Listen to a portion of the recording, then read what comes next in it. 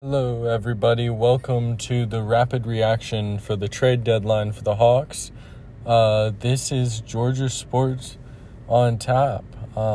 This is our first rapid reaction podcast, and we're going to have fun talking about the Saddiq Bey trade, talking about Bogdanovic and John Collins staying, and then we'll get into the other trade where they got Garrison, Matthews, and Bruno Fernando is back while trading some veterans and a couple second-round picks to get him. So we'll start off with the Saddiq Bey trade. This trade is probably like as close as you can get to basically an A-plus trade without being an A-plus trade for me.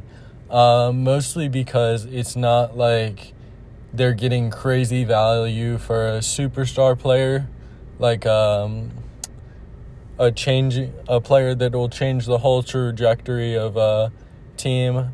This is a solid guy for the bench. He's a good 3-point shooter, shooting like 40% this year. His 58% of his shots come from outside the arc. Saddiq Bey is only 23 years old, so he still has room for development. He's averaging 15 points per game with the Detroit Pistons. And this trade, it was basically Warriors sent Wiseman to the Pistons, and then Pistons sent Saddiq Bey to the Warriors, and then the Warriors sent Saddiq Bey to the Hawks for 5 second-round picks.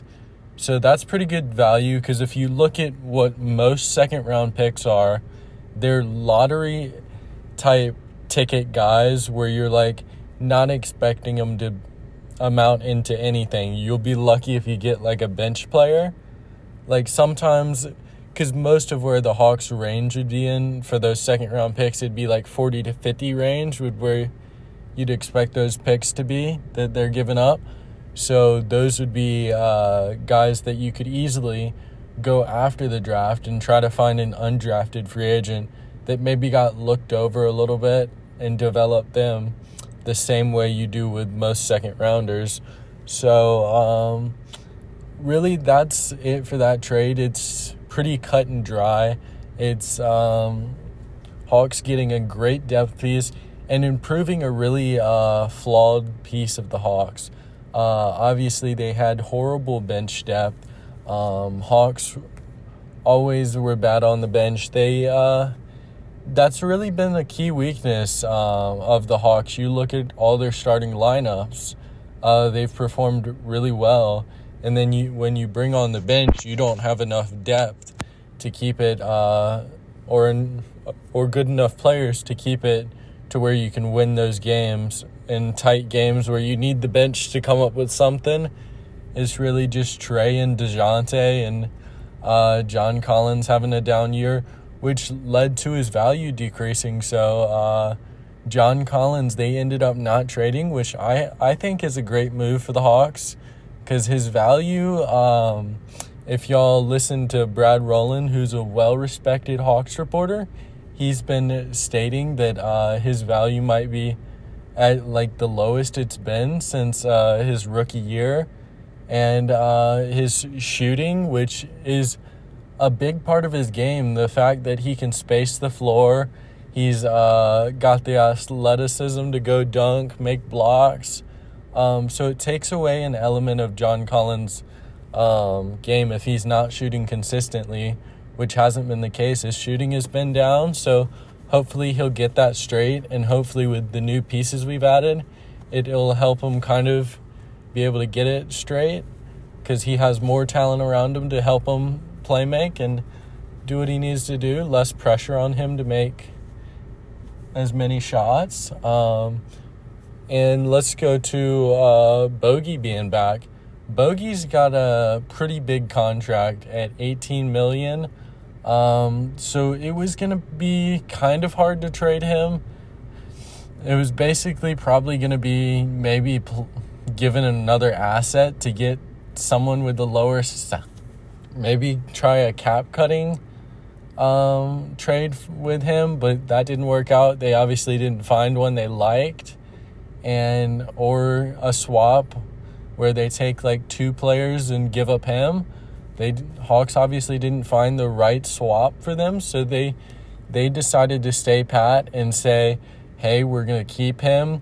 This is a scorer off the bench, so we're fine keeping him and seeing if maybe we'll trade him later if we need to. And then for the last trade, they got Garrison Matthews, who's a solid shooter off the bench. And then you also brought back Bruno Fernando.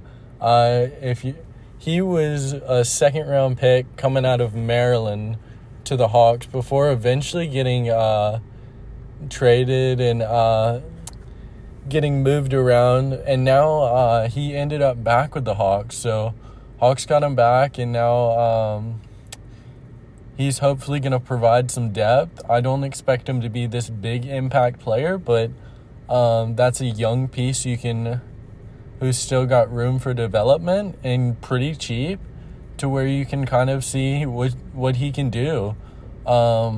When he was here with the Hawks, I really liked he showed flashes. He had some athleticism. While he wasn't a perfect player, and that's why he was a second rounder, he definitely was a pretty solid guy.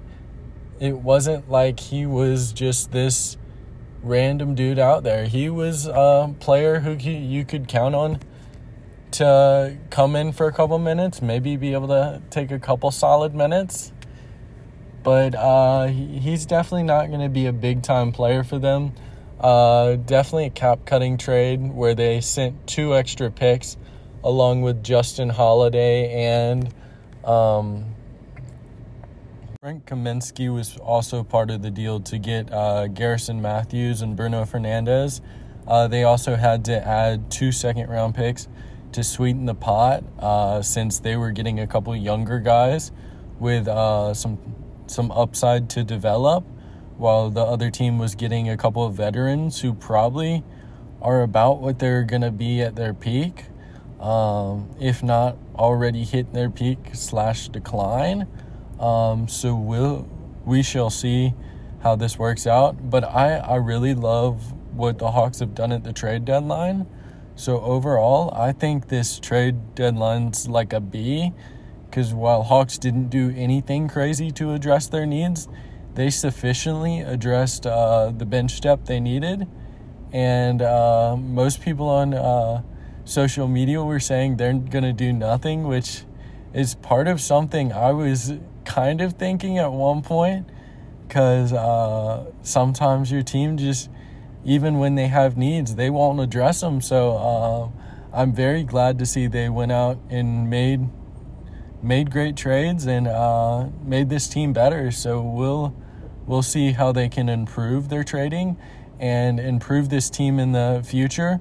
But if these are the first moves under the Landry Fields and Kyle Korver era, so I'm so excited for their future after seeing their first trades as GM and assistant GM.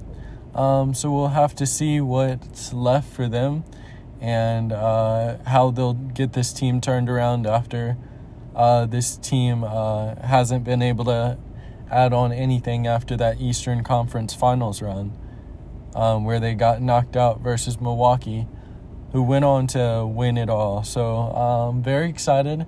Thank you all for tuning in to the Rapid Reaction, where we talk about the Hawks trades and how we feel about the deadline. Overall, I'm feeling great about this deadline, and I think there's not much more they could have done. So it's like a B+ range for this trade. So hope y'all enjoyed. Thank you for listening wherever you get this podcast, and have a great day.